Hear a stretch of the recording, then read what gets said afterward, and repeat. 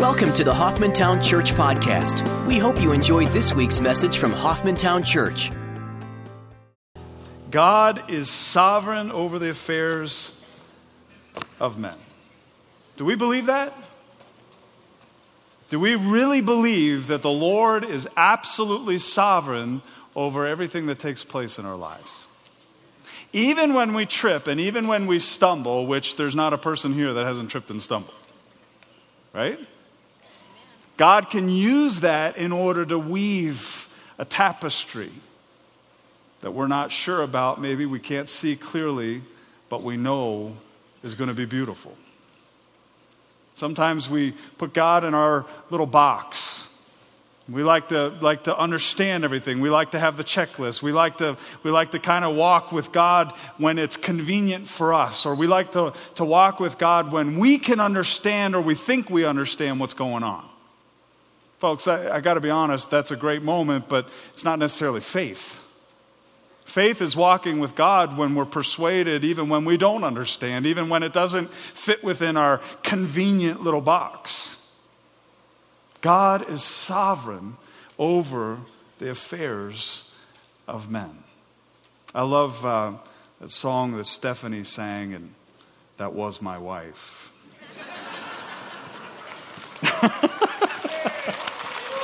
She hates when I do that, but I mean, come on, it's my wife. I'm proud of her.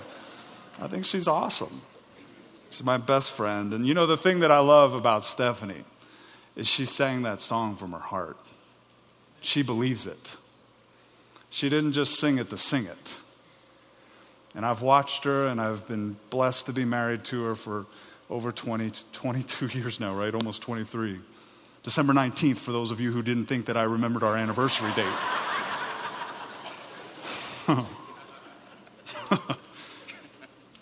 But I love her because I see her heart for the Lord, and it blesses me. Thank you. So Acts chapter 18, verses 12 and following. This is kind of an interesting passage because it's one of these passages that there's all kinds of things happening in it. But the common thread throughout this passage as they close their second missionary journey is that God is sovereign over the affairs of men. God knows the timing of things. He knows exactly what he wants to do. He knows how to use the pagan, unbelievers, for his glory and for his honor. He knows how to protect his own. He knows how to lead his servants. He knows how to do it all. And the beauty of it is we get to watch Paul follow God. And what a role modeling that is to us. I love what David said, if the Lord wills. That's our mantra. That's what ought to be at the very forethought of our thinking. If the Lord wills, if this is what he wants. Because it's in following him that we grow in Christ and that we learn and that we begin to be changed and transformed, and our minds are renewed through the Word of God, and we begin to reflect the glory of God, his love through our lives. Because when God begins to transform us from the inside, then in the midst of our activity, the activity just reflects the inside, what God's doing in us.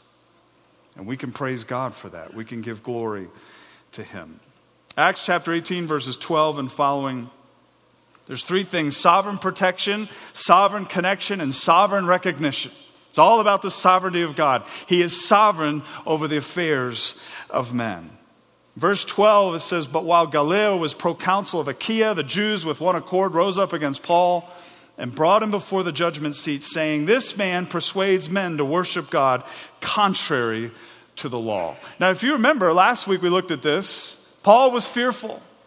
And God came alongside. The Lord came alongside of Paul and says, don't fear. Nobody's going to harm you. He didn't say that there wasn't going to be difficulty. He said, there's nobody going to harm you. I've got a lot of people in this city.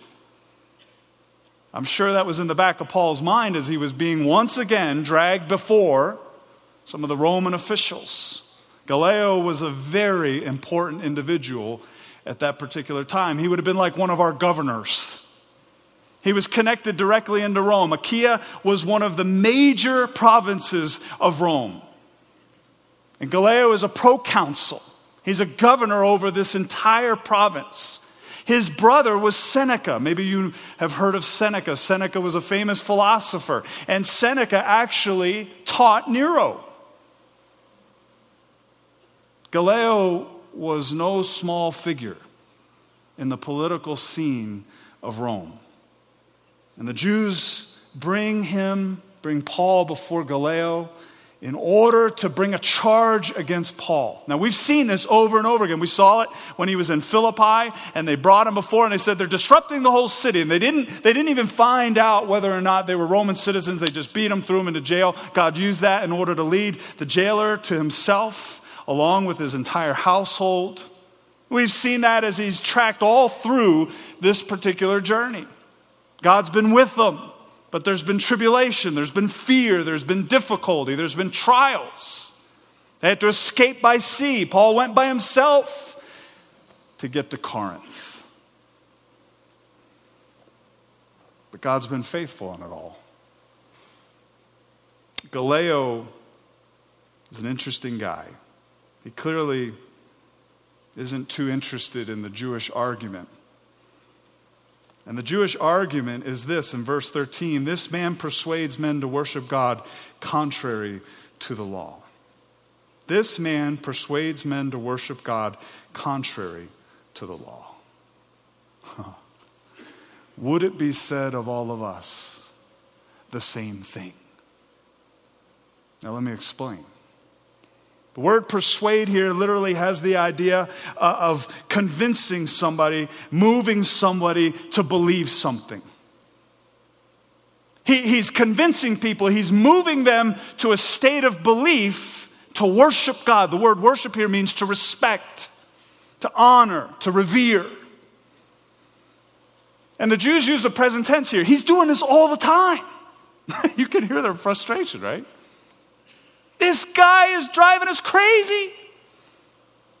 Even Crispus, our synagogue leader, and his entire household have been converted to Christianity. He's convincing these people all the time. Folks, isn't that what we're supposed to be about?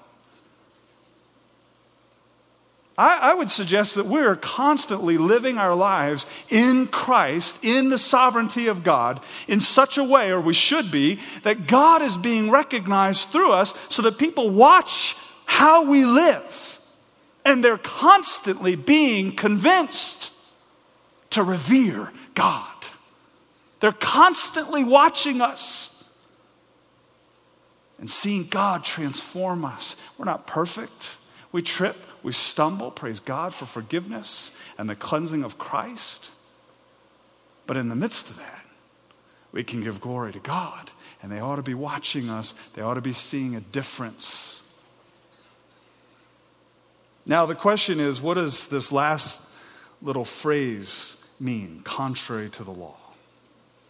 Contrary to the law. Is he saying that you go and murder people because the law says thou shalt not murder? Is that what they're saying? Is that the charge?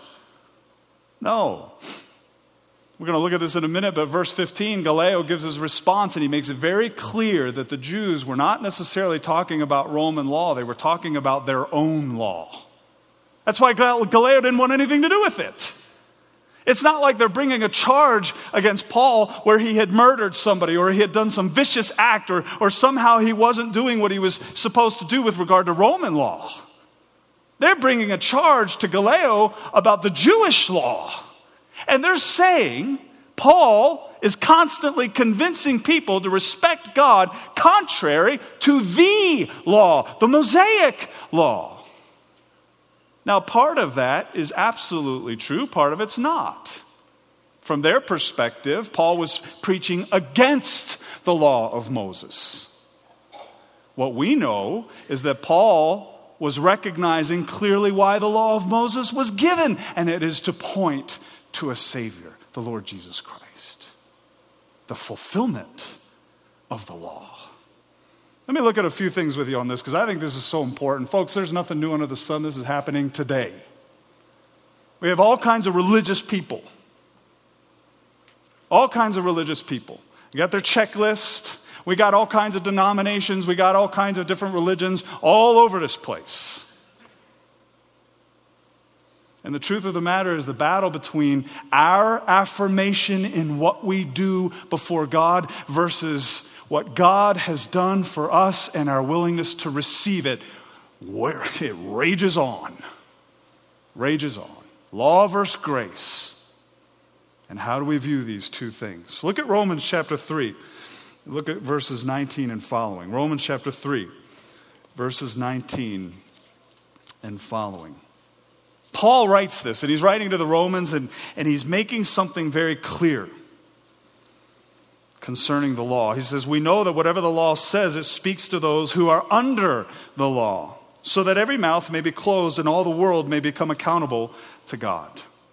Because by the works of the law, no flesh will be justified, made right in his sight. In other words, by the works of the law, by doing the law, by keeping the law supposedly, nobody will be justified in his sight. And I think that's something to, lock in.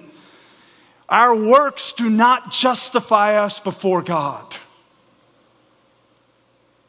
He says, for through the law comes the knowledge of sin. Now understand what he's saying. He's saying that the law was given, and if you're going to try to seek to keep the law and be justified, made right to God, by doing the works of the law, you will not be justified before God. Because the law does something to us.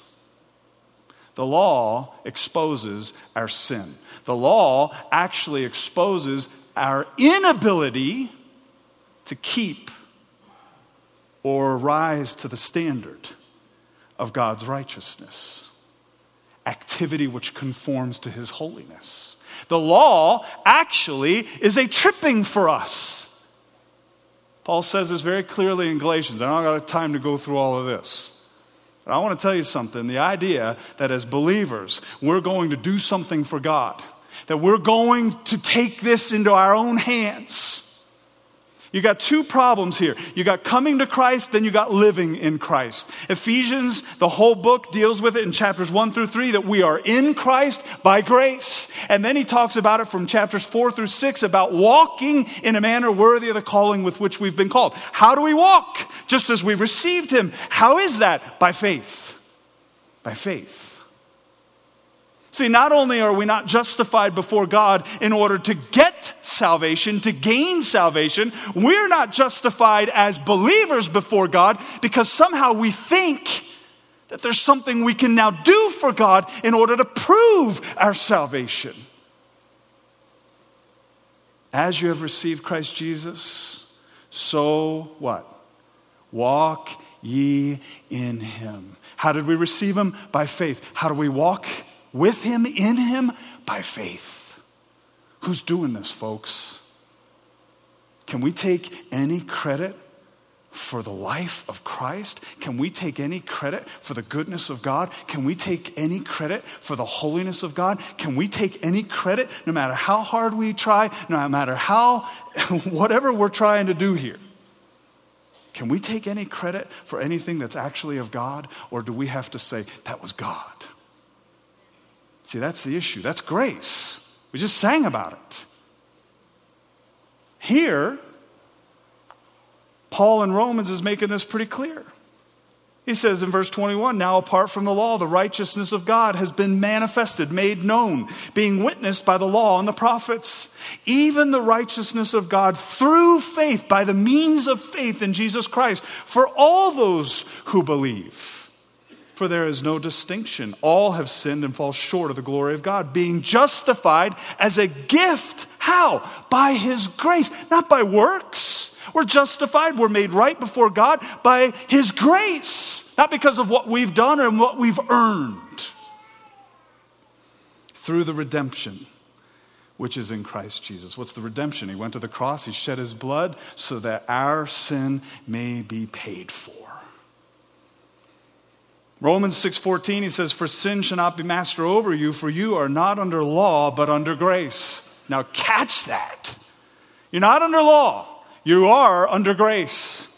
In other words, you can't just say, oh, I'm not under law anymore. I can go live whatever way I want. No. You're under grace. Grace is a good and righteous boundary. We're not under the law anymore as if somehow we've got to earn or somehow we're under a meritorious system. We've earned something because of what we've done. We're under grace because of what God has done. Now we get to live that way. Now we get to live that way. Because God lives in us to do through us what we could never do on our own. God is our source. He's our life. He's our strength. He's our wisdom. He's the one that leads us. He's our shepherd. He guides us. He directs us. He's at work all around us. And the question is, are we following him? Do we trust that he is sovereign over all of our affairs? And do we live that way? Do we practice that? Do we say yes to the Lord in the midst of that? Or are we still trying to pay God back for something that we could never pay him back for? Are we trying to earn favor with God that we already have through Jesus Christ? Galatians chapter 3, I love Galatians, the book of Galatians. Paul writes this, and he never once thanks God for the people. Hilarious. He was so ticked off. It's the only letter that he writes where he doesn't thank God for the believers. He wasn't too happy with them, in other words. I'm sure when he got done penning it, he would say, Lord, I am thankful, but you led me to write it. You know? Galatians 3, verses 2 through 3, he says, this is the only thing I want to find out from you. Did you receive the Spirit by the works of the law or by hearing with faith? Were you saved because of what you did and earned? Or were you justified by God because of what he did? What he earned. So you receive by hearing with faith. He goes on, he says, are you so foolish? And that word foolish literally means, are you brain dead? Are you brain dead? Have you literally taken your brain and set it to the side, your mind and set it to the side? Having begun by the Spirit, are you now being perfected by the flesh? Oh, believers, we got to hear that. We didn't earn anything in this salvation. God's accomplished it for us. He invites us to join him. We have the opportunity to be persuaded that what he is revealing to us is correct and that we're in need of him. And when we come before the Lord Jesus Christ and we receive him, he tells us in John that he gives us the right to become children of God, even to those who do what? Believe in his name. Having done that, are we now perfected by the flesh? Now, is Paul speaking against the law? Is Paul saying that, hey, this law is a bunch of nonsense, get rid of it? No. In Galatians 3:24, he sums it up this way. He says, therefore the law has become our tutor, our teacher, to lead us to Christ so that we may be justified by faith. Wow. Why the law? Why was the law given? In order to expose sin, so that we might recognize how desperate we are in need of a Savior. Paul wasn't preaching so much against the law. What he's saying is what the writer of Hebrews said, there's a better way. There's a new covenant inaugurated by the blood of Christ. And we no longer have to be under a meritorious system trying to earn something that we cannot in order to be justified before God, but rather by the grace of the Lord Jesus Christ himself, we can be justified not by what we've done, but by God's grace because of what he has done. Wow. I think it's amazing how many people have religion as a badge. They wear it in some way, shape, or form.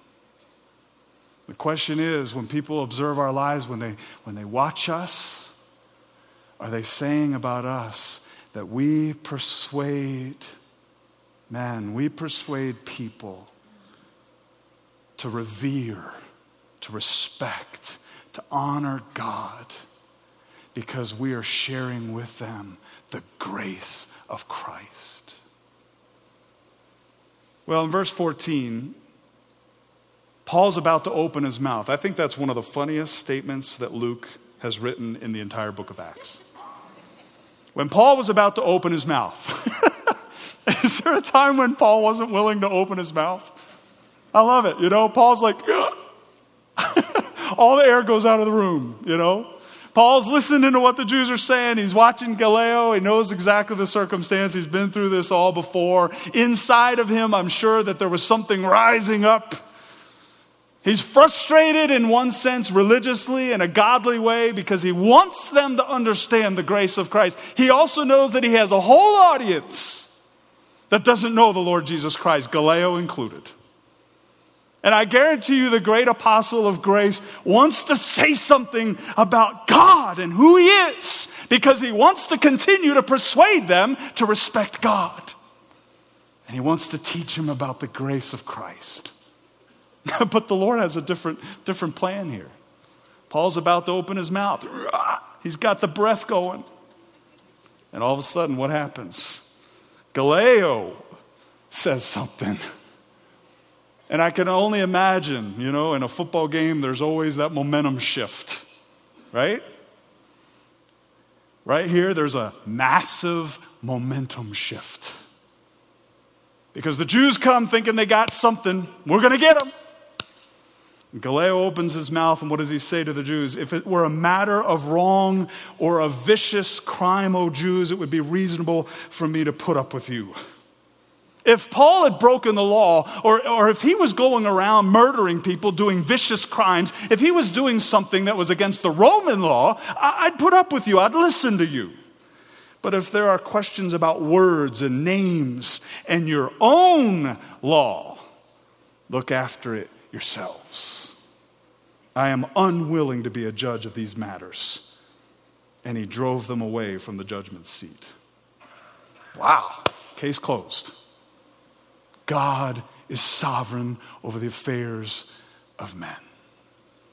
Even those who are in positions of power, who look like they have the authority to do something contrary to God's will. This is an interesting statement because basically what he's telling these Jews is this is a religious debate.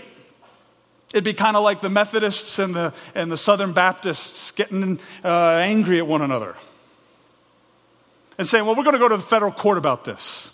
Dadgummit, those Southern Baptists, they believe in immersion. Or, flip side, those Methodists, for heaven's sakes, what is wrong with them? And we go to a federal court and we get in front of them. And the federal judge looks at us and goes, what the world are you here for? I don't have any jurisdiction over your squabbles about religion and words and names and your own law. Deal with it yourselves. That's what he's saying. Do you realize the impact of this? What happens when a court makes a decision in our country? A precedent is set, right? And so all the other courts in the land start to watch that, and they start to look for that. We got enemies of the cross right now that are doing everything they can in order to establish precedents so that when they get before judges that seem to be contrary to Christianity, that they can then refer back to those precedences and say, oh, see that, well, they've kind of set a precedent for the law of the land. Now we can be free to make the decisions about gay marriage and whatever else. Well, it's no different here. Do you realize the precedent that's set? Gallio has ties with Rome.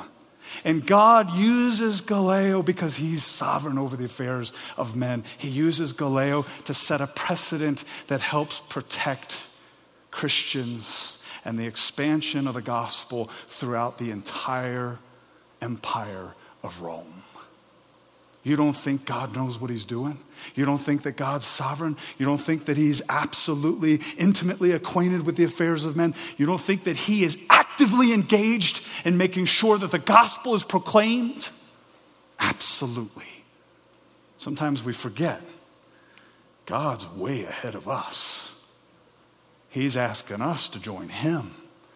It's not the other way around. Well, I don't know what Paul's face was like, but Sosthenes has a problem. Verse 17, they all took hold of Sosthenes, the leader of the synagogue, and began beating him in front of the judgment seat. But Gallio was not concerned about any of these things. We're not saying Gallio here is a righteous guy. He's not. That's clear. Sosthenes is the leader of the synagogue. Who used to be the leader of the synagogue? Crispus. Crispus got saved. Paul left, took a right-hand turn, went right next door. That's so funny. Come on, y'all. Right next door. And Crispus gets saved. His whole household, they believe in the Lord Jesus Christ. Sosthenes evidently had replaced him. Sosthenes is leading the charge against Paul. And all of a sudden, Sosthenes finds himself being driven from the judgment seat and being beaten. Now, I don't know all the circumstances here, and I don't know exactly what happened, but it's very interesting that in 1 Corinthians chapter 1, verse 1, Paul says this: Paul, called as an apostle of Jesus Christ by the will of God, and Sosthenes, our brother. Wow. We don't know for sure whether Sosthenes is the same guy. Maybe there's two different Sosthenes. I would think within the entire Greek Empire there was probably several people named Sosthenes. I hope none of you are, but in the Greek Empire there are. He says, Sosthenes, our brother. Now, isn't that a fascinating thing? What would have happened? Sosthenes beaten up. He's leading the charge against Christianity. He gets taken back to his home.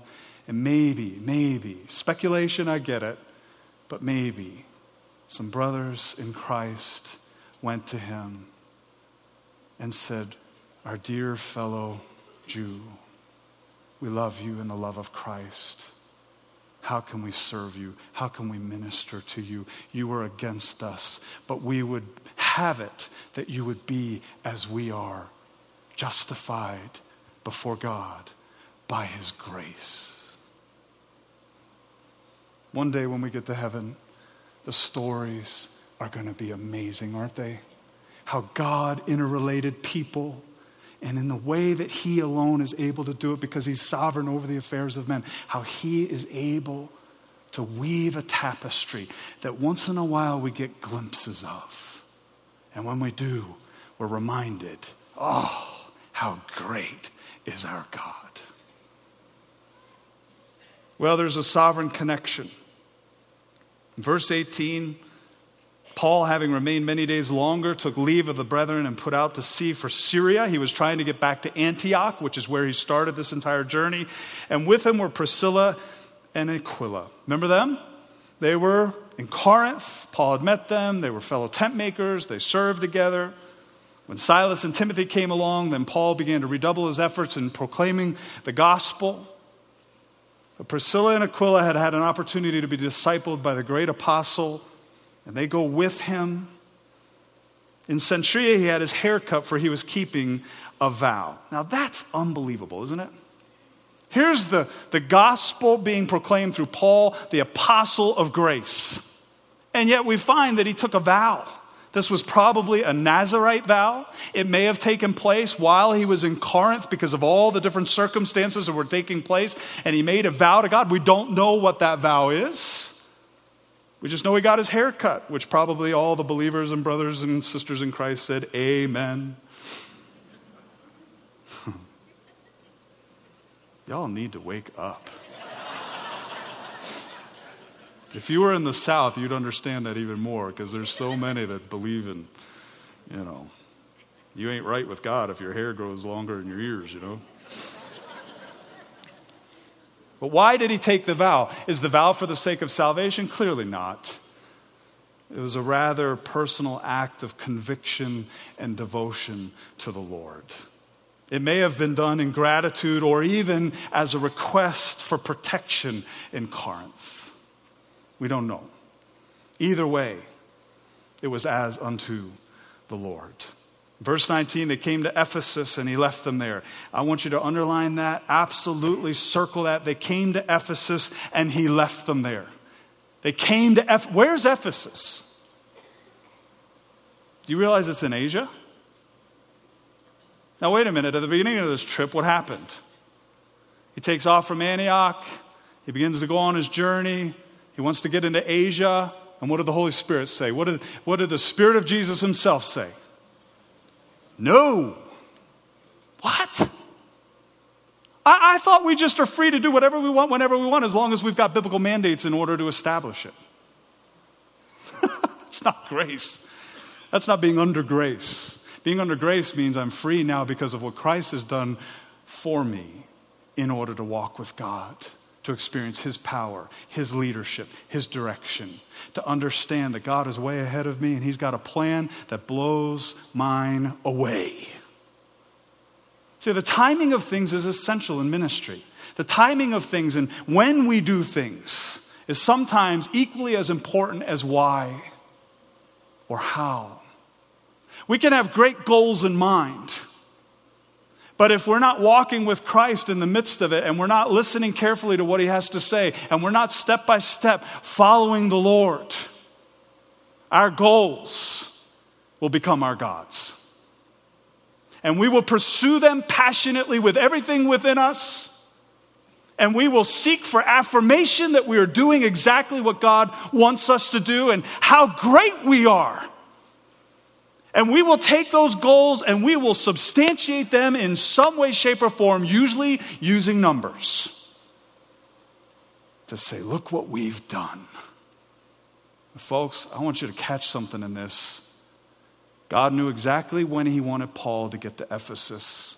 He knew exactly how He wanted him to get to Ephesus. He knew exactly who He wanted Paul to bring with him to Ephesus. Because God is sovereign over the affairs of every one of us. He's sovereign over the affairs of Hoffmantown Church, the body of Christ. He is sovereign over Albuquerque. He is sovereign over this country. He is sovereign over it all. The question is, are we willing to trust Him? Are we willing to walk with Him? Are we willing to say yes to Him? Lord, here we are. We're vessels. Pour your life into us and then through us so that you would be glorified. He gets to Ephesus. We find that he leaves Priscilla and Aquila there, and then we're given a parenthetical portion here. He himself entered the synagogue and reasoned with the Jews. What has he done all along? It's exactly what he's done all along. There's a strong contingency of Jewish individuals here.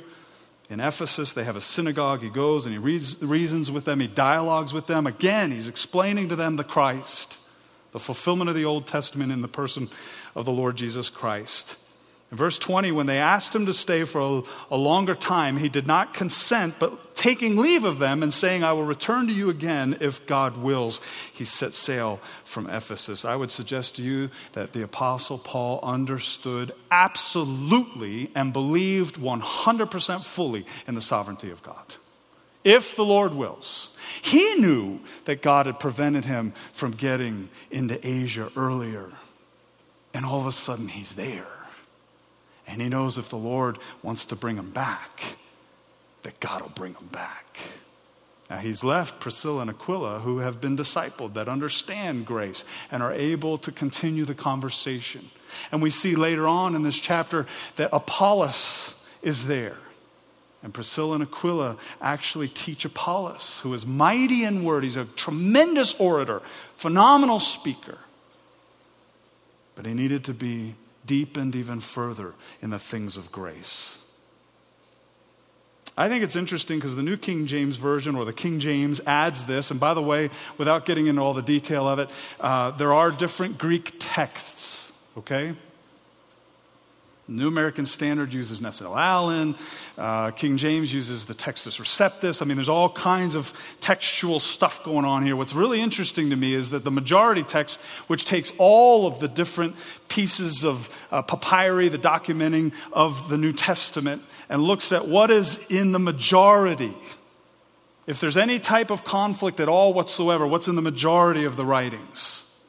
And what I love is what you're holding in your hand is a phenomenal translation that has everything for us concerning walking with Christ and the salvation of the Lord Jesus Christ. We are not missing out on anything. But in this one particular instance, it's a kind of an interesting thing to hear what the New King James or the King James has to say. When they asked him to stay a longer time with them, he did not consent, but took leave of them, saying, I must by all means keep this coming feast in Jerusalem. But I will return again to you, God willing. And he sailed from Ephesus. Evidently, this piece of the puzzle is important. Paul felt called, he felt led to be in Jerusalem for the Passover feast, and he felt like God wanted him to get there, and by all means he was going to go. So just as a kind of an aside, I guess, why did Paul leave Ephesus? Well, he trusted the Lord. He knew that Priscilla and Aquila were there. He trusted the Lord to bring him back because he believes in the sovereignty of God. But he also believed that God evidently was calling him to Jerusalem in order to celebrate the feast. I think it's important to understand that we are in a time where we have been told in so many different ways that it's up to us. It's up to us. And you can fill in the blank. Folks, do we understand that God's got this? God's got this. Do we trust the Lord? Are we walking with him? Are we yielding to him? Are we surrendering to him? And do we trust him not only to give us the goals that are on his mind, to give us the plans in order to accomplish those goals, the strategies and all the rest, but in the midst of it, to trust God with the timing of it. You know, there's many times as elders, we sit around the table upstairs and we're in prayer, and we're in discussion. We see issues, we see problems. I've had many sleepless nights because I go, Lord. And you know what God's reminded me over and over and over again? Eric, it's not dependent upon you. This is my church. I'll take care of it. Be patient. Wait on me. I'm at work, even when you can't see me at work. Amen. Do you believe that in your own life? When things go wrong or they don't go the way you want them to go, or problems or circumstances take place and you don't know what to do with it, do you immediately run to Christ and say, Lord, thank you. You're sovereign. You got this. Well, in verse 22, there's really kind of a great little wrap up to this trip. And I don't want to miss out on it. He said, when he had landed at Caesarea, he went up and greeted the church and went down to Antioch. Going up, going down, that's all about Jerusalem being at a higher elevation. Don't get twisted up in that. Some of our dear liberal friends want to say that there's all kinds of problems in the Word of God and this doesn't even make sense. And you go, well, no, they had to walk uphill. When they went to Antioch, they walked downhill. That's just the way they said it. Get a grip.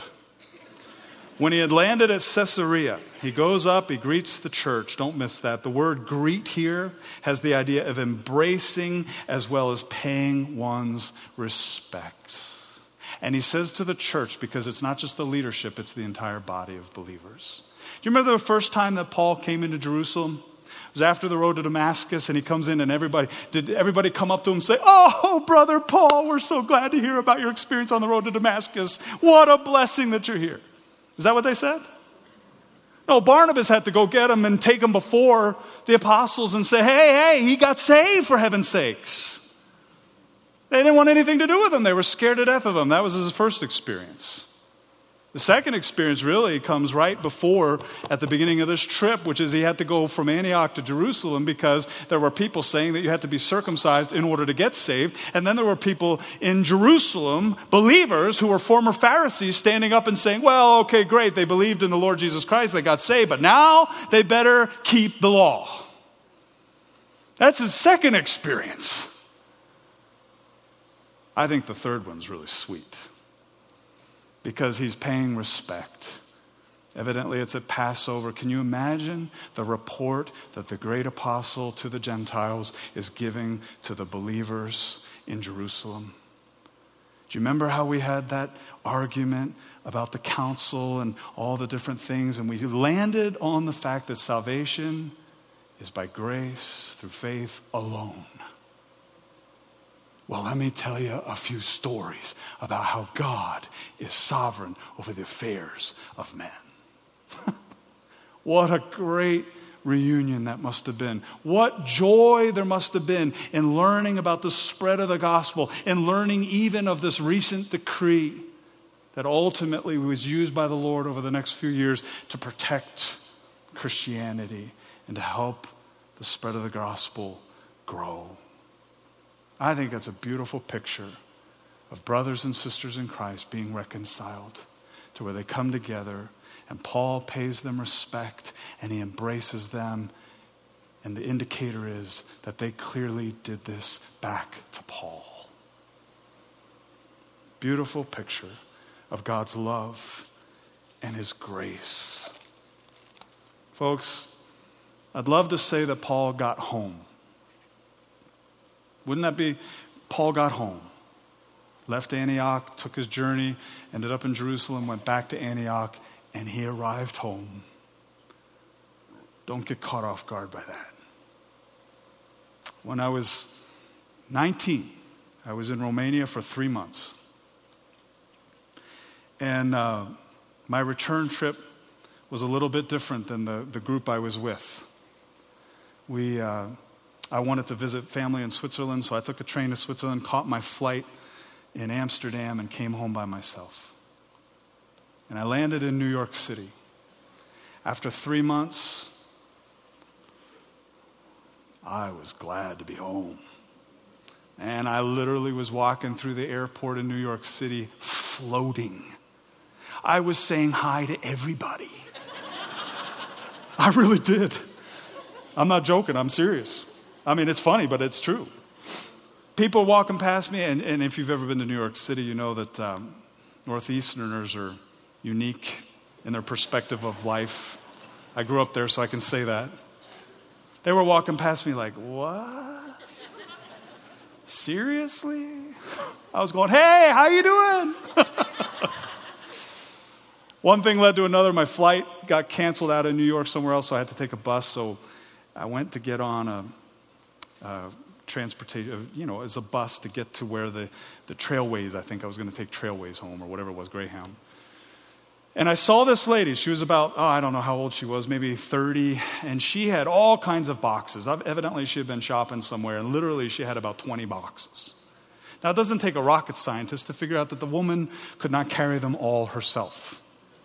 It also doesn't take a rocket scientist to know that it would be pretty easy to come and swipe one of those boxes and take them and steal them. So I saw that and I thought, she needs help. And I was feeling good. I'm at home. Serving the Lord's easy right now. Praise God. I'm back on American soil, right? So I saw and watched the bus driver helped her get all the stuff onto the bus. She actually ended up sitting directly in front of me on the bus. And I took that as a sign from God. I thought, I'm supposed to help this lady, So I leaned forward and I just really, in a matter-of-fact, quiet tone, I didn't say it very loud. I said, ma'am, I saw that you got a lot of boxes. I know that we got to get off at the station here in just a minute. I'd be happy to help you if you need some help. That's all I said. Well, she turned to me. And I want to tell you something. I've never forgotten the emotion that went through me at that moment. She yelled so the whole bus could hear. Stay away from me. I don't want anything to do with you. Oh, talk about putting the pin in the, I kind of slumped back. I wanted to crawl under the floor. I thought, dear Lord, curse those boxes. The heck with them. Who cares about this lady? Stupid lady. What the world, I'm not supposed to say stupid. I'm sorry.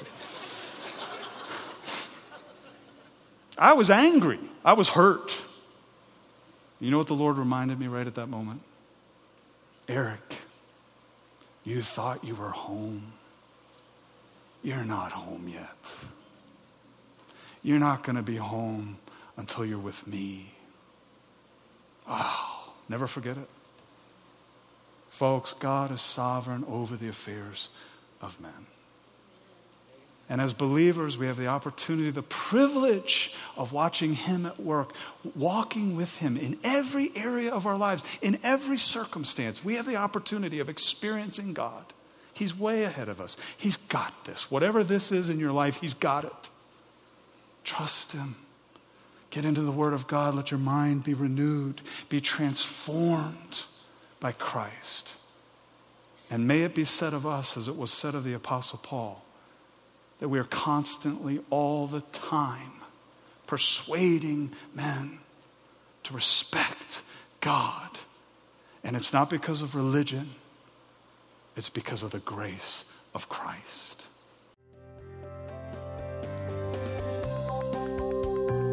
Thanks for listening to the Hoffmantown Church Podcast. We'd love to hear how God is working in your life. Everyone has a story. Please tell us yours. Visit www.hoffmantown.org and click on the Tell Us Your God Story link on the homepage to share yours with us. Thanks for listening to our podcast, and we hope you will join us next week.